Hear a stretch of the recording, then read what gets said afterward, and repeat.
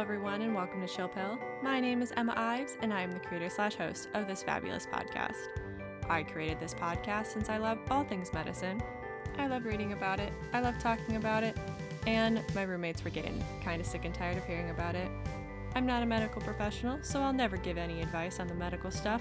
Please seek out your primary care physician for advice. I will link all my sources in the description, as well as mention them throughout the podcast.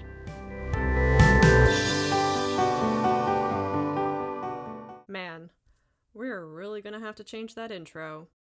Many things have happened since then. For starters, I no longer have roommates, just the one, and I think she's cool about talking about the science, medical stuff with me. After the senior slump, I decided to take the summer off, get re-inspired, and ready to, drumroll please, move to the beautiful state of North Carolina. As I've mentioned, I've been accepted as a PharmD candidate at the Eshelman School of Pharmacy here at UNC Chapel Hill. Honestly, I still can't even believe this is happening. Now, we're currently at the end of the bridging course, aka reviewing all of the OChem, biochem, physiology, and math I definitely forgot immediately after taking my last OChem class 2 years ago. I've spent a majority of that time in isolation as I contracted COVID. Also, this is your mid-podcast reminder to please wear your mask in small spaces, even if you're vaccinated. You can still get COVID. And when I'm not trying to understand the logarithmic curves of enzymes, Penny and I have had a lot of time to think. You see, Penny and I are now on speaking terms. The first time we met, way back in the 2000s, we did not get along at first. I asked for help because I was sick, and instead of helping me, she gave me hives. However, apparently, it was all just a huge misunderstanding because now I can take penicillin in a controlled lab environment with lots of supervision, and I don't break out into hives or run a fever. So, if you haven't guessed this by now, this podcast is going to be about allergy testing and allergies in general because they're really neat, and also I no longer have one. So, I honestly thought it was going to be a pretty easy test. Go in, get pricked with a needle, and woohoo, you're still allergic to penicillin. But that was not the case. How can you be allergic when you're younger and then not when you're older? Or how are you allergic to things when you're older that you weren't when you were a kid? Also, how do you get allergies in the first place? Allergies are the body's reaction to a substance it deems harmful, but actually isn't. The immune system produces antibodies, which are substances that recognize invaders that could potentially harm your body. For example, there are antibodies that recognize viruses like COVID-19 or the flu. When an allergen enters a person's body, the antibodies identify it as a harmful thing, triggering inflammation in the skin, sinuses, airways, or digestive system due to release of histamines. These symptoms can range from mild to severe depending on the person. So, how did I stop being allergic to penicillin? Well, I can tell you this, I wasn't cured. Allergies do not have a cure. People do tend to age out of allergies, but for others, they are lifelong. However, there are therapies to lessen the allergic responses of a person's immune system to allergens. Immunotherapy is a popular way of controlling allergies. It is offered as shots, oral pills, or tablets that go under the tongue. Allergy shots are typically used for pollen, dust, pet dander, and stinging insects. SLIT, or sublingual immunotherapy, is used for pollen and dust. Oral immunotherapy, or OIT, is currently only used for peanut allergies. Palforzia, which is a peanut allergen powder, is the only OIT approved by the Food and Drug Administration, or the FDA. It's been found to produce severe allergic reactions occurring from accidental peanut exposure in children ages 4 to 17. However, there are a few stipulations with this form of treatment. First, the beginnings of the 3-phase treatment regimen must be done in the presence of a medical professional and at a site equipped to monitor for anaphylaxis. It can also only be available through healthcare sites with providers who are educated on anaphylactic shock and what to do. But seriously, Emma, how did it go away? Well, no one really knows, to be honest. With an allergy like penicillin, of the 10% of population who report being allergic, it is estimated that 90% may not be truly allergic, as sensitivity can fade 10 years after their last allergic reaction. The only way to know if sensitivity to penicillin has faded is to get a skin test done, as penicillin is not something we come in contact with every day. However, not a lot of people get referred by their physician.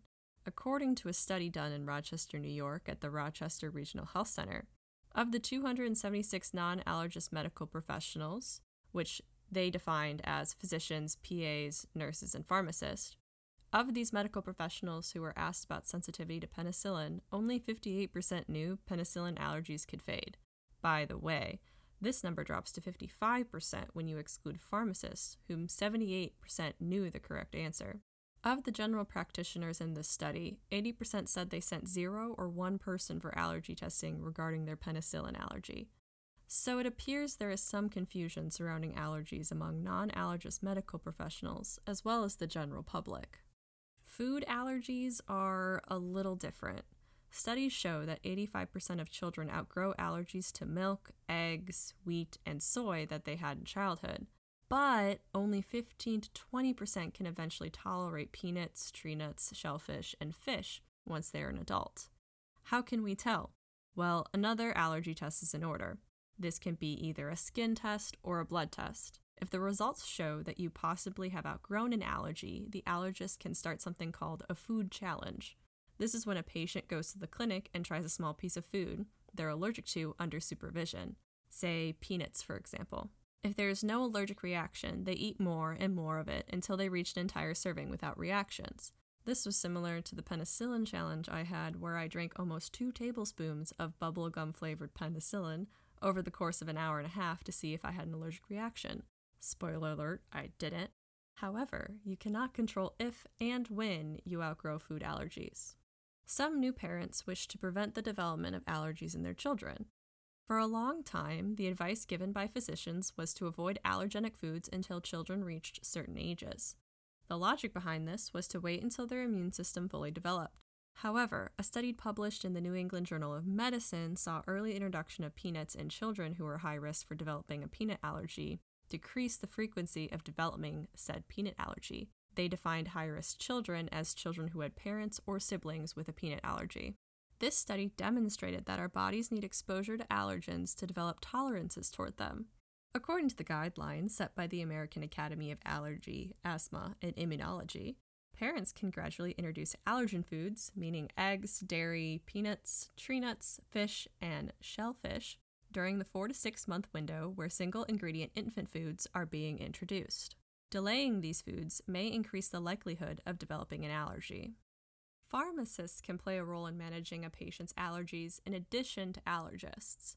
There are many treatment options both over-the-counter and by prescription for managing allergy symptoms. Pharmacists are most important in getting patients whose allergies can be managed with OTC medications on the correct medication that works for them. For patients where OTC meds do not work, the pharmacist will assist in the traditional sense of filling and counseling on prescriptions such as inhalers or oral steroids. There are some patients who need more specialized medications to control their allergies. Specialty pharmacists will help patients with less commonly used treatment options, such as immunotherapy injections, sublingual immunotherapy products, or biological medications. These can be costly to patients, and a specialty pharmacist can help patients navigate costs with insurance and rebates while still providing care. Pharmacists can also tell patients whether an OTC medication or a prescription will interfere with the medication they're already taking. Drug interactions can affect patient well-being, and patients should not have to choose between managing their allergies and another underlying condition. Pharmacists also know about ingredients contained in medications and can screen them for common allergens. My sister, for example, has celiac disease, meaning she cannot have wheat byproducts. We now have to call the pharmacy and ask if any of the ingredients in her medications have been processed in a facility with wheat or contain wheat byproducts. Pharmacists can even be embedded in allergy clinics to provide medication counseling, discuss patient histories with their different allergies and past treatment methods, and refer patients to specific specialists. Allergies suck. Though I'm no longer allergic to penicillin, I still have seasonal allergies, which seem to be worse due to the Carolina weather. Going through the process of getting allergy testing was a little daunting. I, for one, do not like getting stuck with needles, and I had to be poked several times over the course of a few hours. However, it was definitely worth it. Penicillin is an important antibiotic when it comes to fighting bacterial infections. Ruling it out as a potential treatment could limit my options if I ever get a really bad bacterial infection. And As much as allergies suck, it looks like we're stuck with them until someone figures out a cure for common allergens or how to prevent allergies in the first place. I do hope to get back to podcasting regularly, especially being at the Eshelman School of Pharmacy. You guys have no idea how many cool people are on the faculty here, as well as all the amazing science being done. As much as I miss Brutus and the Oval and the faculty at Ohio State, being in the center of it all is exciting. Also, shout out to the ESOP class of 2025. You guys are some of the coolest people I've ever met, and I can't wait to meet more of you and learn how you plan to make your mark in the field of pharmacy. I hope to collaborate with all of you in the future at least once in some way, shape, or form.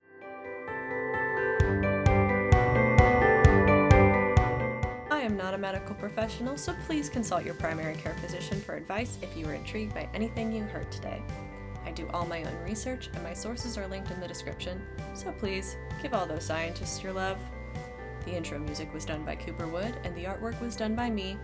You can follow me on Twitter at CP_capital with Emma Ives, and Instagram at ChillPill with Emma Ives. Thanks for listening to Chill Pill, and remember, be kind and wear a mask.